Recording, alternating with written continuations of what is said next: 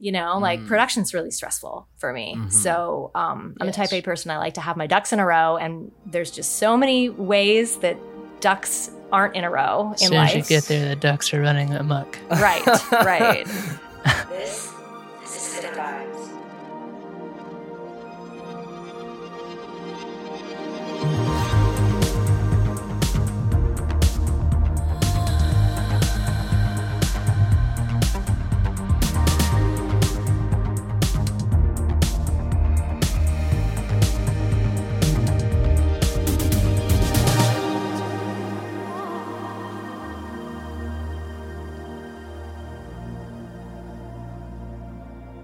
Well, hello there, Cinevibes family.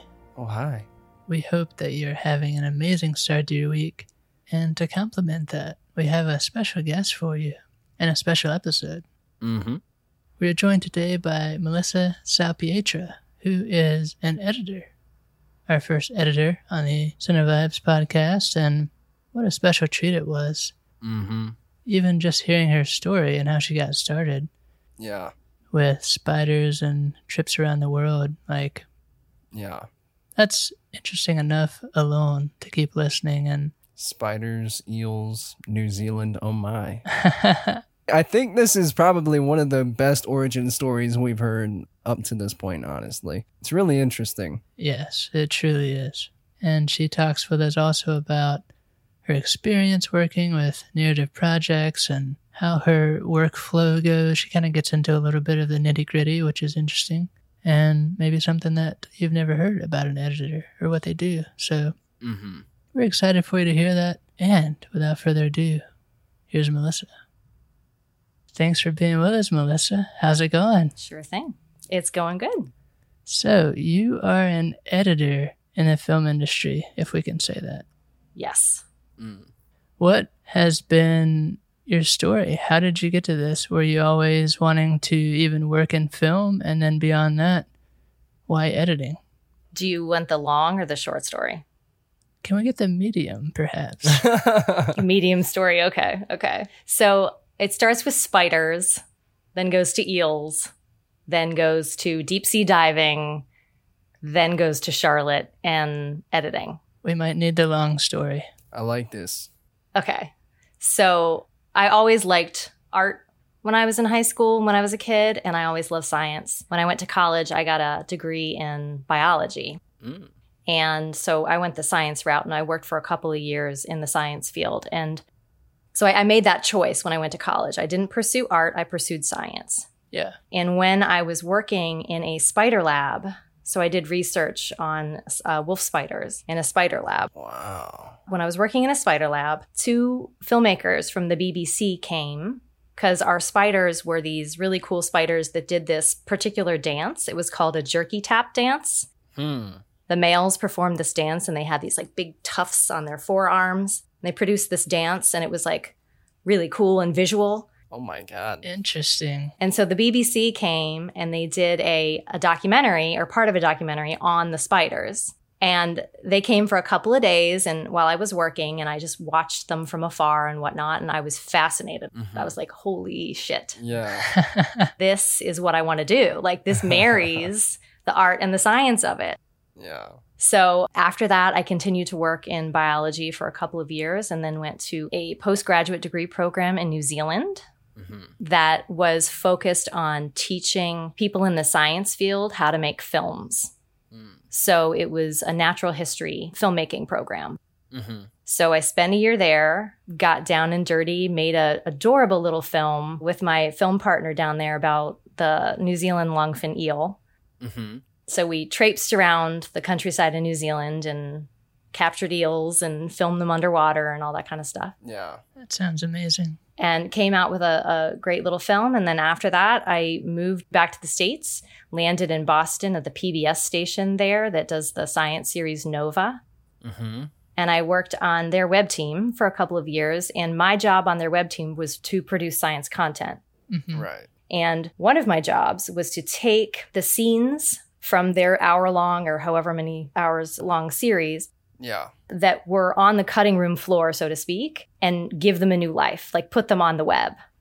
So I was taking the scraps that didn't make it into the final cut and piecing together little web videos. And this totally dates myself, but this was before web videos were like everywhere. Yeah. You know, so this was like, this was a fun sort of, you know, YouTube was there, but nobody was putting content on it. You know what I mean? Like, especially produced content. In the earlier days. Yeah. It was not popping off like it is now. Yeah. So I got to do that. So that's sort of how I backed my way into the editing world. Mm-hmm. And then from there, I went sort of freelance and I ended up doing like live video editing for a deep sea vessel called the Nautilus that would do these dives underwater, and they'd satellite their footage back on shore in Rhode Island. And me and another team member were putting together like daily news things and getting their footage and putting together highlights of their finds and stuff. And that was a ton of fun. Wow. And then I moved down here to Charlotte and, you know, kept some of my clients, kept some of the work that I was doing there, but sort of, you know, landed here and have continued to do some science filmmaking. And then, you know, in Charlotte, the commercial world is huge. So I started doing commercials, and also in Charlotte, the short film and the narrative world is huge. So I started doing that kind of stuff. So that's how it started, beginning, middle, and end.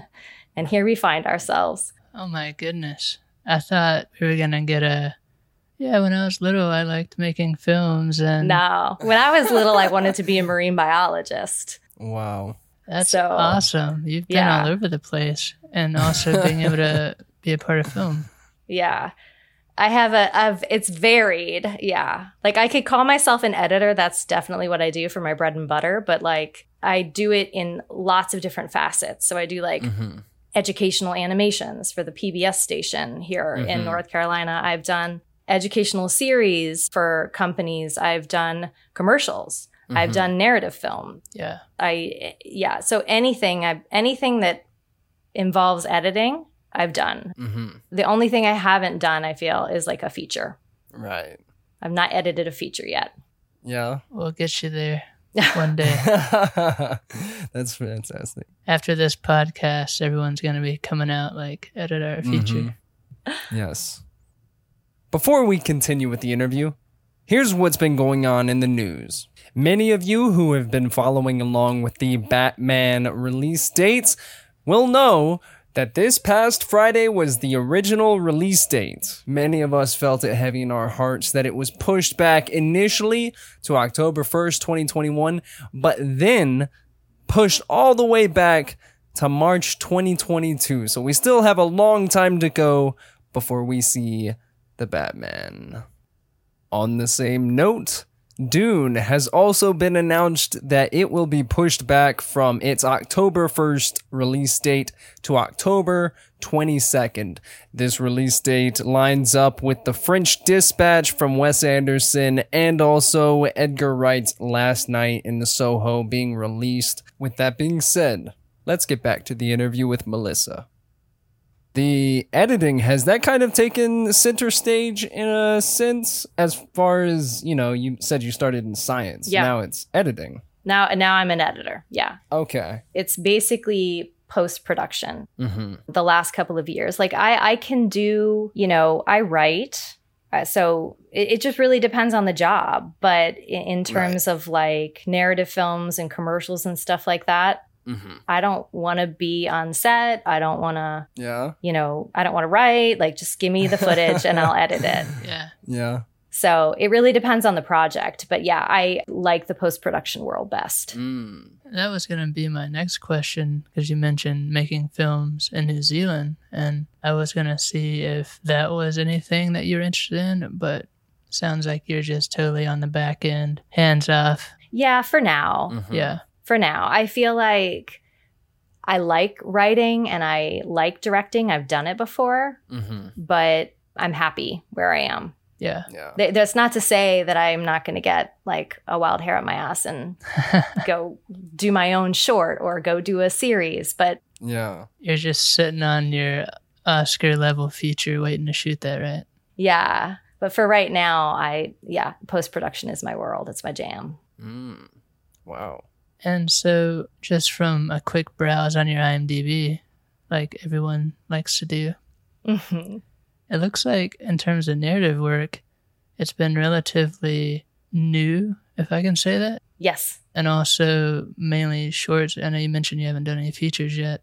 right. What has it been like? How do you get approached to edit a short? I mean, spoiler alert or disclaimer, like you're editing my next short, Youth. So How did you approach me, Trey?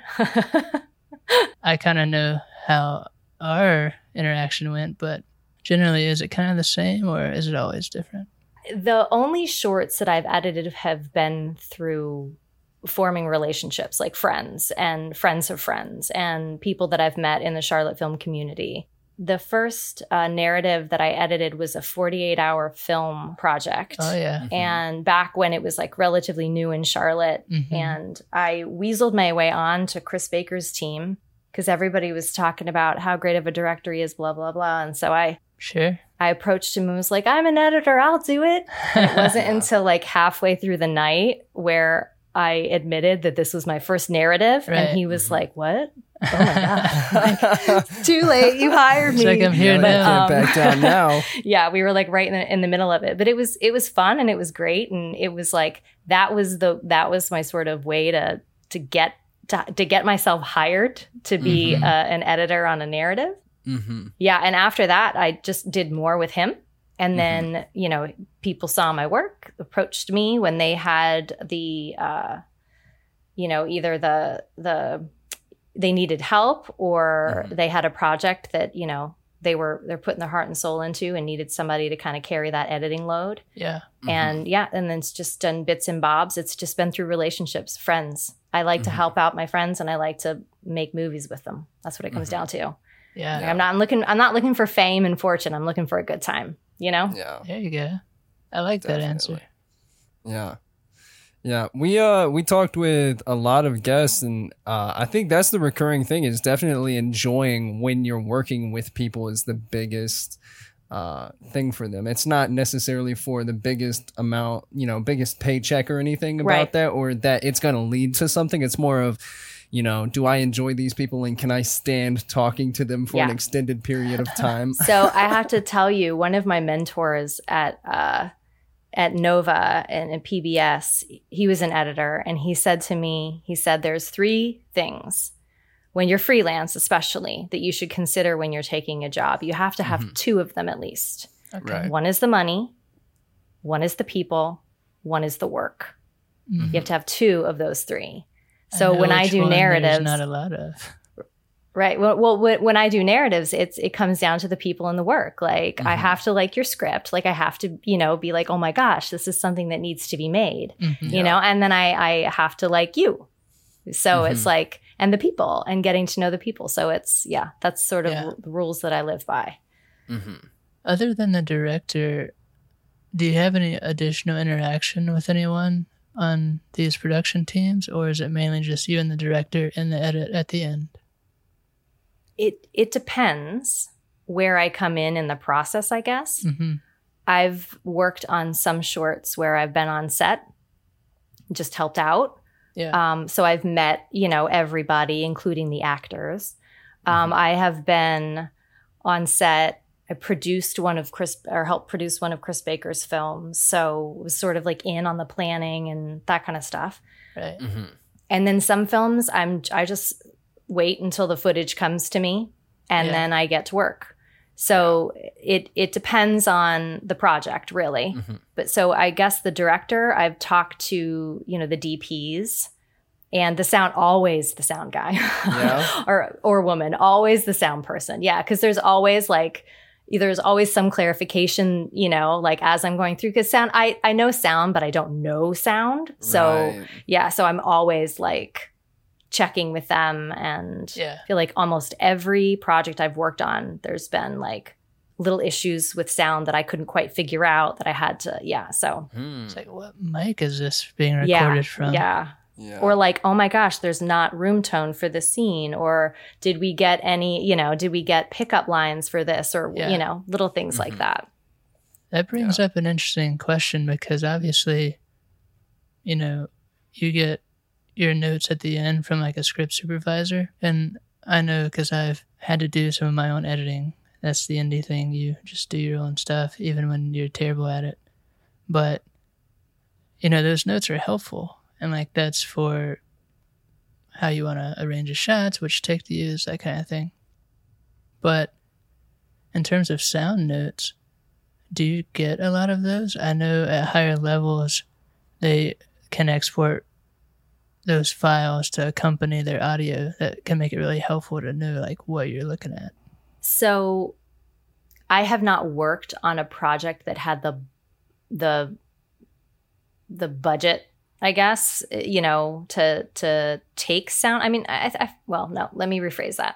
I have worked on some films that I've gotten notes, but they're, you know, you're on set, things are crazy, you know, things get lost in translation, or I misplace something at the end. So, but yeah, I've done some projects that have had notes with the audio, but there's always, you know, again, like audio isn't wheelhouse.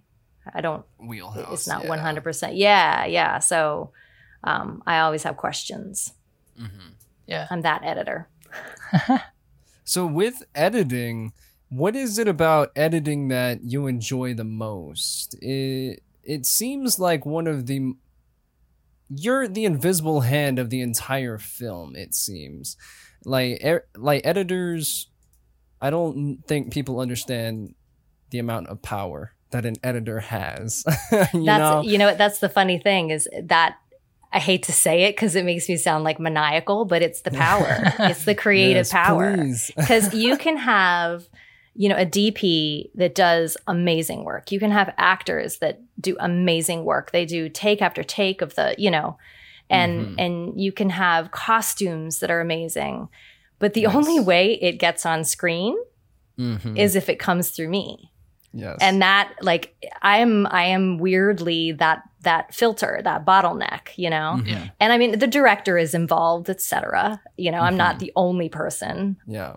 But that's kind of what I like about it, is that I view myself as the first audience member. So when that footage comes to me, I don't like being on set for a couple of reasons, but when the footage comes to me, I see it on my screen as the first audience member. I wasn't there. I don't know if it was hot. I don't know if it was cold. I don't know if people were hungry. I don't know what like set drama happened. I don't know what's behind, what's off screen, you know, what's out of that little box. Like I am the first audience member. And so I look at it that way. Like I'm the first audience member. I'm the first filter. So yeah, it comes down to the power. And it also is, editing for me at least is pretty peaceful. You know, like being on set is chaotic. Right. There's a lot of people. There's a lot of voices. There's a lot of stuff going on. There's a lot of like stress and drama and like your timeline, you know, you're working on a timeline. There's stuff like first 80s screaming at everybody. Yes. So like, I don't mind that, but that's definitely not where I thrive. So I like the process of getting the footage and sort of seeing it for the raw material that it is and not having all of that production energy sort of clouding my view. Yeah. So, and I've worked on projects where I've directed, like I've been on set and I've directed, and then I've come home and my job was to edit the stuff that I shot. Yeah. And it was like, oh, this is a nightmare. You know, I can't get out of my head. I should have got this. I should have done it this way. How am I going to and that's why I am a firm believer that directors should find an editor, you know, especially like young sort of, people who are starting on the journey of making films. They should find an editor and team up with that editor and have that editor as part of their team, because that is so much weight taken off the director and their brain and their ego too. There's a little bit of, you know, like if you're starting out, you're not 100% sure about what you're doing. And if you have a good editor and somebody who, you know, understands that process, you can, you know, there's a little bit of like like soothing each other's ego through the whole, filmmaking process that can be really good. And then ultimately you end up with a better film at the end, because the editor is a different perspective as the first audience member. Because I know directors can get in their head about what they shoot and having to edit it. So it's too personal. And we talked about this on a previous episode with someone about how a cinematographer might be brought onto a project that's more experienced with a new director. And really, they're kind of the one directing. Even though you got someone else with the title. I feel like some of that could be applied to having an experienced editor, because there's so much you can do. Because I've been the director that is editing my own project, and like I'm following the script. That's how it was in my head. I don't see any other way to put those clips together. But meanwhile, you get someone like Melissa in there. She hasn't, I mean, she's seen the script probably, but it doesn't matter like about that, because your creative talent is that you can flip those two scenes. You can, we didn't get that coverage. Well, we didn't need that coverage. We're going to cut to this. Or I look at it as my job is to creatively problem solve. I have to get your vision with what we've got out to the world. And if that means following exactly how you shot it, then great. But if it means getting a little creative with things and, moving things around, or, I feel like that outside perspective of an editor is great. And, I end up doing a lot of the sort of, heavy lifting in terms of like organizing the footage and doing the assembly, like that's what I like too. And then the director is free then to move on to other so it just move on to like other projects. So it keeps the assembly line going. And I like to finish what I start. Yeah. Which I know a lot of filmmakers, when they're tasked with, producing, directing, and then editing on top of that, that's where things die. That's where things fizzle out, because it's just the filmmaker by themselves, typing away and pushing the buttons, and it just seems endless and lonely, and so that's where editors I think shine. And it's fun to have, I've never worked on a film where I've disagreed with a director about choices in terms of like, I want this scene in front of that. I've never, we've never like, there's never been like an angry disagreement or whatever. But there's definitely times where, the director's like, I envisioned it this way.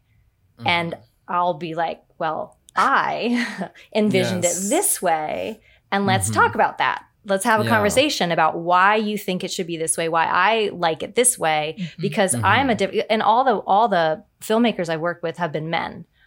So I feel like there is a little bit of that, not just because I'm a woman and I've worked with men, but there is a little bit of that, like, this is the emotion that I'm tapping into. This is what I feel when I watch this.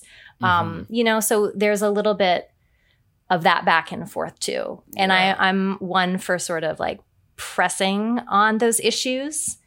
And, because ultimately in the end, I'm going to do what the director wants, but maybe not without like a little bit of a, are you sure? Like, are you really sure? Yeah.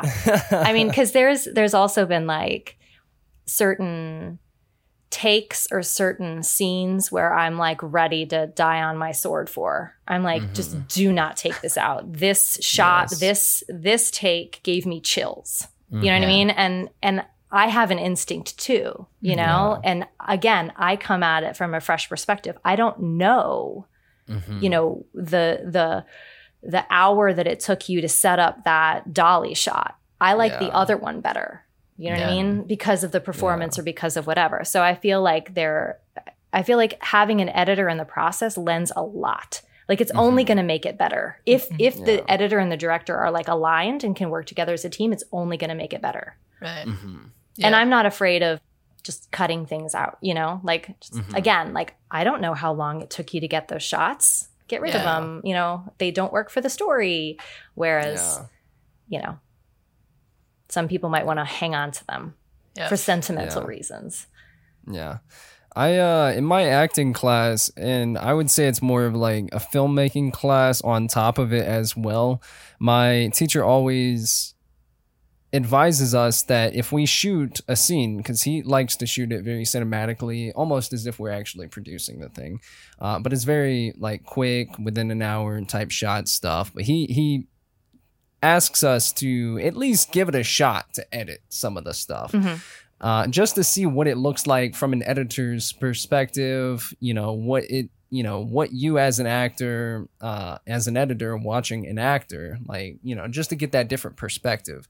And there's always one example that he gives where an editor could, a scene just could take, or at least like an interaction could take 30 seconds, but an editor could take that and stretch it out and make it like way more impactful based on little bits and pieces taken from other shots, or at least like little snippets from whether it be B-roll or whatever, and make it so much more impactful than just the 30 seconds that was initially meant for that one shot. And I think that's where I love the idea that you're talking about, and the fact that you get so creative with it. And I think that's so freeing for a director as well. You're a filmmaker alongside them as well, rather than just someone who's just pushing buttons and cutting footage and placing it. And I can push buttons. I can do that. But yeah, that's what commercials are for. Where you've got like the agency that hires you and the agency that hires them, and the 8 layers of review that happens. But like, that's why I do narrative films, because it is just a creative play space, really. And you get to, the one thing that I feel like all editors have are their instincts.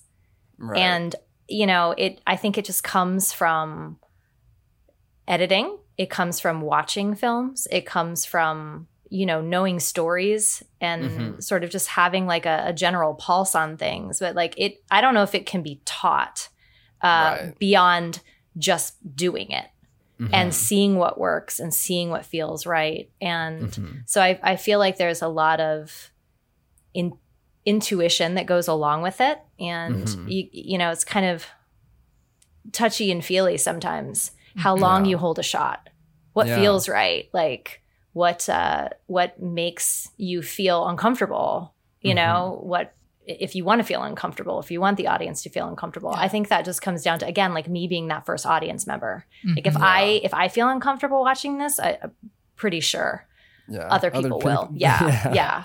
So, or if I feel emotional watching this, if I'm rooting for this person, or I don't like that, or if I'm getting chills, that's the other thing, is you have somebody else's instincts, like, again, because I could push buttons all day long, but that's why I work on narrative films, is to have that, like, that itch scratched a little bit, that creative itch. Yeah. And you mentioned a little bit ago about obviously the fact that you're a female working with probably predominantly males. I personally think that's a benefit, because when I approach projects, I want it to feel balanced. And I know that I don't have a certain bandwidth that you probably have to gauge how something comes across.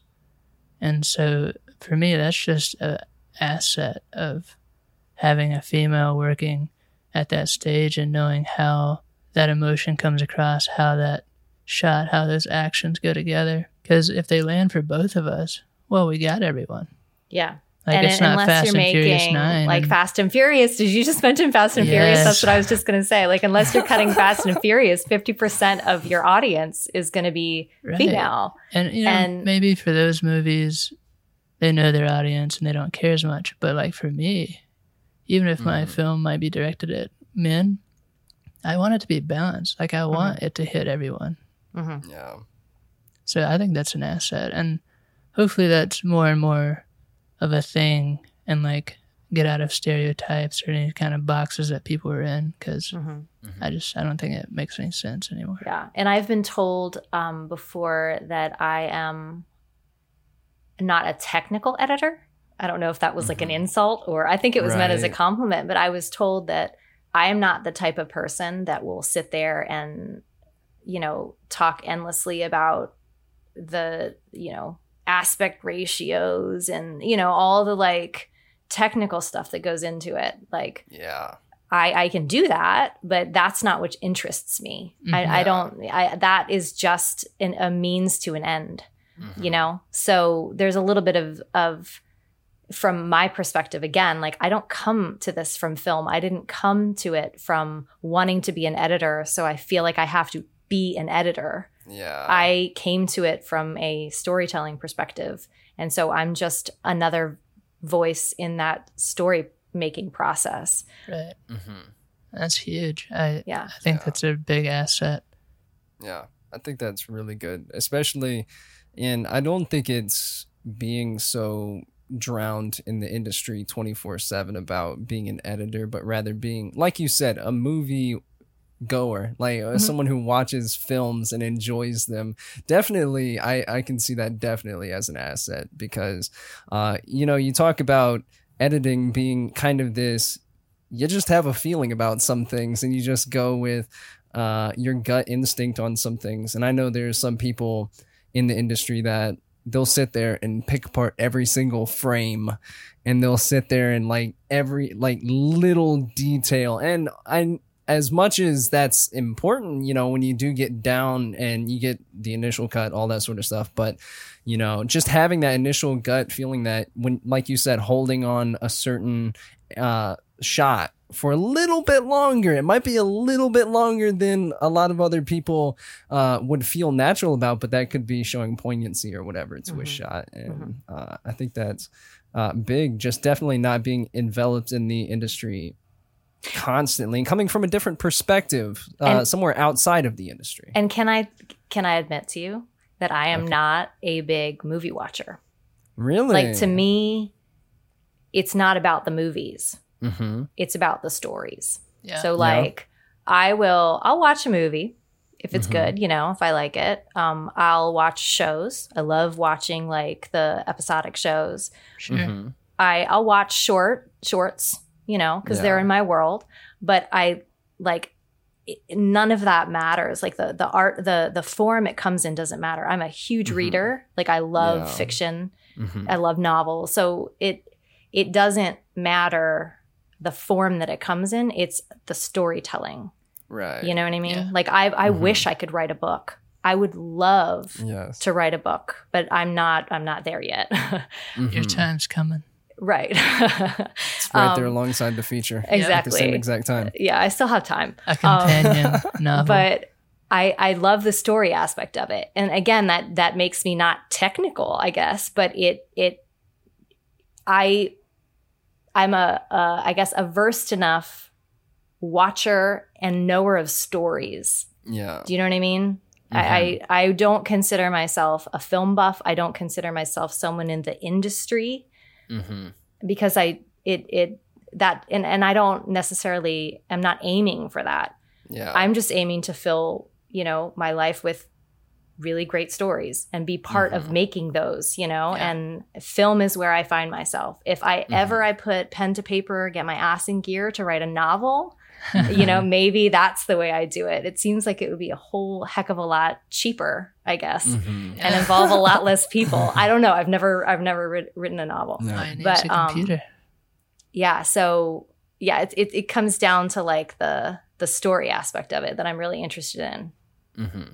Yeah, and I think I don't know, I'm just trying to think about our interactions we've had talking about youth. I'm plugging youth really hard tonight, guys, so just, I really want everyone to see it. Yo, but, everyone, have you heard? Yeah. Trey's working. but, there's time to be technical. We had a conversation about if a certain shot could be pulled off, and like that's going to be in every project. But when I think about most of the conversations, they were never about any of that. It was about, like, what are you trying to do with this story? Right. What are you trying to say? Right. Are the characters feeling? How do you want the audience to feel? Things like that. And, I mean, I don't know, I'm a little biased, I guess, but those are the questions I feel like ones to be asked, not, Mm-hmm. you know, how did you do this exactly in Premiere Pro? I mean, I Like, will eventually ask you what you're shooting in and what footage I should be prepared for, because that will affect me. But once it's transcoded and in my system, I don't care. Yeah. You know, it comes down to, what are you trying to say? Sure. Yeah. And I don't know, I think people get too caught up in the technicalities, especially at this level. And then you end up not making your project because of it. And that kind of leads into my question, because everyone's going to ask, or everyone asked, does it matter what you edit with? Can you make, I don't know, I'll use one of your projects, Writer's Block, for instance. Great short film from Daniel Hamby, one of our good friends. Mm-hmm. But can you edit that in Movie Maker and have the same effect? Or do you need Premiere Pro? Like, obviously there's advanced elements that allow you to do that, but I just want to kind of dig at that idea that you need the best of the best to do things. I think it depends. We'll I use use- movie, what is it, iMovie? iMovie or Yeah. I use Premiere Pro. Mm-hmm. I used Final Cut before, but Yeah. it depends on what you're making. Yeah. You know, it depends on who is helping you make it. Right. You know, if you're making a film like Writer's Block and you've got access to a DP, to a camera, to 4K footage, to, you know, all the stuff that it takes to make a movie, and not just make a movie, but make a movie look good, Right. then yeah, you probably want to have higher. But I mean, Premiere Pro, yeah, it's not Avid. You know, you can get it, you can download it, you can, you know, have a subscription to it. It's not like it's inaccessible. Yeah. You just have to teach yourself to use it, and you Yeah. can teach yourself to use it simply, or you could know all the tricks and trades and everything. I still. When I edit, I still have things that I know I could probably do more efficiently with keystrokes or whatever, but it's just in my, you know, I've been doing it the same since I started, so that's how I do it. Yeah. But I feel like if you don't have access to the nice camera, if you don't have access to like the full production crew, et cetera, then you can do whatever makes sense to cut and put one shot next to the other, whatever it Right. takes. You edit it in your iPhone, you know what I mean? Yeah. Like it doesn't matter as long as the story's there. I mean, I think there's tricks and tips and tricks that you can do to make it not look so amateurish. Do you know what I mean? Like if you're starting out, but a lot of those things you don't learn until you learn them. You know what I mean? Until you've cut something and you're like, that's not how I thought it was going to be. And so the next film, you do something different. So, you know, there's like a basic level of like, these are the techniques that you use in editing that won't throw the audience into a tizzy, you know, because they're known, you know, the J and the L cuts and the, you know, leading in with sound and no jump cuts and stuff like that. But those rules are broken all the time. Right. It just depends on what you're doing. I mean, you watch any YouTube video or whatever, and there's jump cuts all over the place, right? But if you're watching a narrative film, unless there's a reason for that jump cut, it is jarring. So there's certain things like, but again, like you don't have to have, you could edit in anything. It's just putting one picture next to the other. That's it. One clip next to the other. Right. Yeah. So it simplified my entire job. That's it. Yep. That's your whole job in a nutshell. Yep. I mean, I remember as early as we had a computer, which I guess dates me, even though I'm still young by all accounts. Like, just Windows Movie Maker, you put two pictures together and you zoom in. Like, what? Yeah. That can create an emotion. You throw a little, royalty-free music on top of that. Boom. Like, you're feeling something. Yeah. So Yeah, you can use Avid and know how to use all the knobs and the little roller pads and everything they have, but Yeah.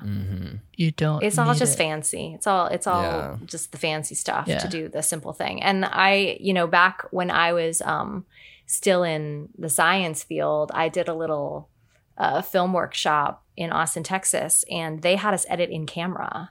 So they basically were like, for the first couple of projects, they were like, film it in order Oh. and line it up. And so it was a nice little, 2-minute short film that we shot kind of in order, and we just sort of did it within the camera, and that was it. Wow. So it's Wow. like you don't necessarily need to even edit if you.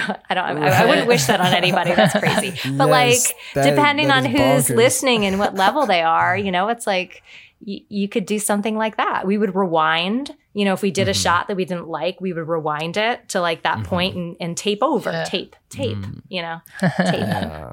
So that totally dates me, but that's what we would do, and that was fine. Yeah. Wow. I think, well, our hope with this whole podcast is that we're kind of opening doors, or at least influencing, inspiring, whatever, people at our level, higher than our level even perhaps, but maybe more so lower, that you can do these things. It's a matter of passion. It's a matter of putting in the time and the effort and getting a good group of people around you. Yeah. And if you go back to your 3 things that you look for in a project, maybe the money is not there, but the people and the story, Yeah. you can get that right now. Anyone can do that. So I think that's really important, and I'm glad you brought that up. Yeah. Definitely. Yeah. I've worked with some people that I would drive states away to be on their production. Just because I know them as people, and honestly, as long as I know they have a vision and it means a lot to them, I'll do a lot for people. So I think that's a really good point. And I think too, I think it depends on what you're trying to get out of this. Like film is really hard. It's one of the most difficult mediums to create your art. If I was a painter, I could sit down and I could have my paint and my canvas and my brushes and by myself create art. Or a writer, again, I've got my computer and my mind. And film is a lot. It involves a lot. It's a lot of moving It's a parts. team Yeah. So sport. I think it depends. For me, I feel like when I was younger, there was that part of me that was like, oh, I want to make it, I want to get out there and I want to do this amazing stuff and I want to be somebody, quote, somebody, make a name for myself. Yeah, as if you weren't already. Well, but then you realize that at least me, I realized that I'm doing this for a living. Yeah. I've made it. I don't care if I'm a big name, I get to I'm doing what I like. So it's I like the process of what I do. Yeah. So I feel like, if people are making films and they are struggling through it just to be somebody, they're doing it for the wrong reasons. Yeah. You have to love the dirty part of it, the hard parts of it. Yeah. And then if you just keep doing it, what does it matter if you make a name, if you're making good stories and people are watching them and having fun and, I don't know. That doesn't matter to me. I just like I like the day-to-day of it. Yeah. Yeah. And a lot of times that will come along with going through that process. Maybe you make a living. Okay. What's wrong with that? Yeah. Maybe you somehow take off and you're working with Nolan. Who knows? Either way, you got to find a way for it to be sustainable. And everyone has a life, family, whatever. So, we think that's important here at Cinevibes. Yeah. Yeah. And I right now, I couldn't make a living editing narrative films, so I make my living doing commercials or, doing PR things or doing educational things. And then the narrative stuff is just the fun stuff I get to do on the side. But I like this. I like doing all of the bread and butter things too. Yeah. So, and I get to use my craft. You know, I say that in quotes. Yeah. I get to use my craft while doing it. So it's just a different set of muscles, I guess, Right. Yeah. that you exercise. Yeah. That day to day is something I think a lot of people outside of the industry don't see.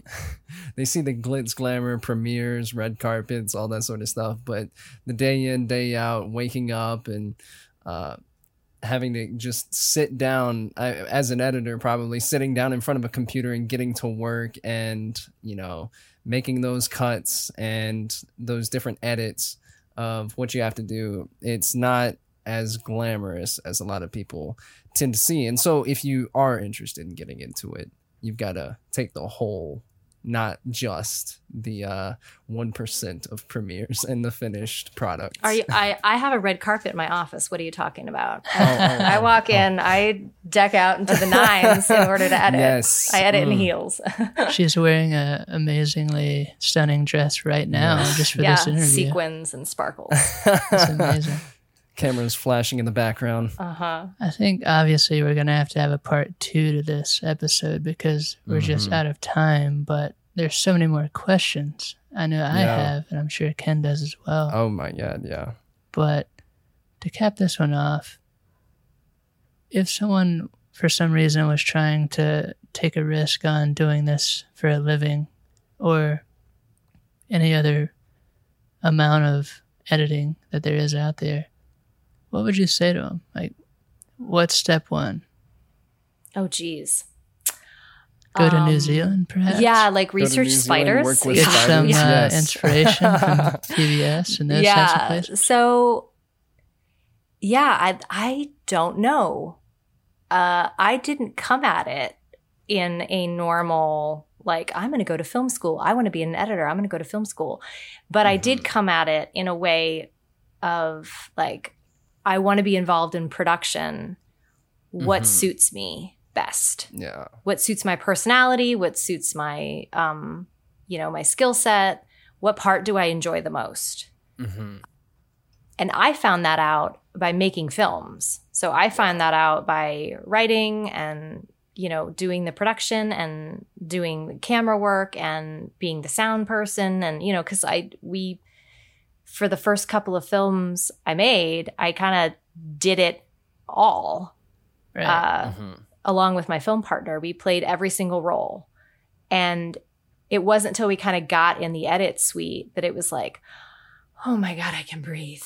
Like production's really stressful for me. So I'm a type A person. I like to have my ducks in a row. And there's just so many ways that ducks aren't in a row As in soon life. as you get there, the ducks are running amok. Right.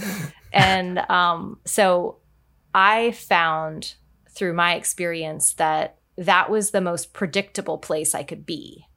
It was predictable, and I liked that. And so I found in the world of production, and I did not imagine myself as an editor when I started out. I was like, I'm going to be a director. I want to be a writer. I want to be at the front end of this. I want to come up with the ideas. And it once I got into it and did all the roles, it was like, nah, I'm not sure I dig that part. I like this part much better. Yeah. And then I landed in a role where I could do that. And I mean, as luck would have it, that was amazing. That was a total stroke of luck on landing in the web team and doing the post-production side of things.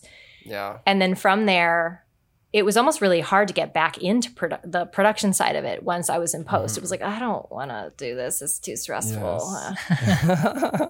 But I guess how you get started is just to know what it's like. I feel like I don't know of anybody. I mean, I don't socialize with a lot of other editors, but the ones that I talk to have come in through that production route and been like, oh wait, no, this is where I want to go. Yeah. You know what I mean? Like, I don't know of anybody personally, that has started out being like, I want to be an editor, and then went for that. I feel like people say, I want to do something with film and then figure out like, oh, I actually like editing. But again, I don't know a ton of editors. So there may be people out there. But so Some level of trial and error. Yeah, I guess that's my advice is that just figure out what you like about it and then do that thing. Yeah. You do that process. And so that would be my advice. Figure out what you want to do and do that thing. I like it. Yeah. Really good. And I think it's only through trial and error that you do, you got to figure out the things you don't like to figure out what you do like, Yeah. That's life advice, by the way. Right. Yeah. It fits so perfectly. Yeah. Well, with that being said, what have you been watching recently? What content have you been consuming recently? Might be a tough question since you said you don't watch a whole lot. I'm not a movie watcher. Okay. But the last movie I series. watched, I do watch series. The last movie I watched was In the Heights because you have to. Oh, I just saw that. But in terms Nice. of, I just binge watched Shrill, which is delightful. Ted Lasso. Where's Shrill at? Shrill is on Hulu, I believe. Okay. And Black Lady Sketch Show on HBO is really good. Okay. Binge watched that recently. By the way, I didn't want to ignore Ted Lasso. I was going to say, Ted Lasso Trey, is come really on. good. Ted Lasso. It's really Trey's good. got I've Ted talked it Lasso. up He knows at all about length. Yeah. That was a breath of fresh air. Yes, we all needed that in 2020. But those are that's sort of what I've been watching. Really. Yeah. Nice. What did you think about In the Heights? Just a hot take if you are looking at it. You know from what? an I editing actually have an perspective. opinion on this from an editing perspective. Like I haven't seen the Broadway show, Yeah. but there were times in the movie where I wanted them to stop cutting from scene to scene. Like it was a lot. And specifically during like the dance numbers, it was really quick, which gave it a ton of energy. But like leaving it would have been fine. And I would have been able to see the choreography and like the actual dancers do the actual moves. Right. You know, when you see a stage show, right? And there's dancing, like it's your eyes wander and you get to look at the entire scene and focus in. And I guess it may just be the translation of like a musical with dancing onto screen that you just can't do that. They force you to look in certain areas and it bugged me after a while. Right. Because I didn't want to leave. I wanted to see that dancer finish that move and I couldn't and you didn't let me and I'm mad about it. I'm thinking of the pool scene specifically. I wanted The to pool linger scene? on a lot of those I wanted to shots more. I mean, that was an amazing like amazing venue. Right. And they had all those in the water, all those people in the water, and it just would have been cool to sit there for more than 2 seconds. They're probably like, oh man, this doesn't line up. We got to just cut this real quick so no one can follow what's happening. Right. Well, and then also the one scene where it was before the salon moves and they have that like dance party before the lights come on again. And like it was so quick and it was, So I feel like having seen the movie, I now have to see the stage show because I want to see it in its original form because I want to take that in. So yeah, that's my humble opinion. Yeah, hot take. Yeah, but Nice. otherwise, or even with that, like I'm like that was a great movie. It was fun. Same. Awesome. Well, we really appreciate you coming on, taking some time out of your day to be with us. No problem. And we hope to hear from you soon. And we'll keep an eye out for any other projects you're working on. Like youth. Like Youth, yes. Oh, wait, Youth? Yeah, wait. Ken, have you heard about Youth? It's my short film. What is? Oh, you're making a short film called Youth. Oh, It's my first time. wow. Oh, okay. I'll have to keep track of that. But yeah, where can people follow you on social medias or anything at all? How can people keep track of you and when you're going to drop your novel and feature film? I'm on Facebook. I don't have any other social media things. Okay. So Facebook Okay. That's or reliable. Got you. I have a website. It's a sad little thing, but it's a website. Nice. And yeah, We'll have that in the description Yeah. for people to go check out. And then if you have IMDb Pro, go follow her there. Yeah, tracking it's awesome when you see people you know on there, because usually I follow a lot of, Brad Pitt or whoever.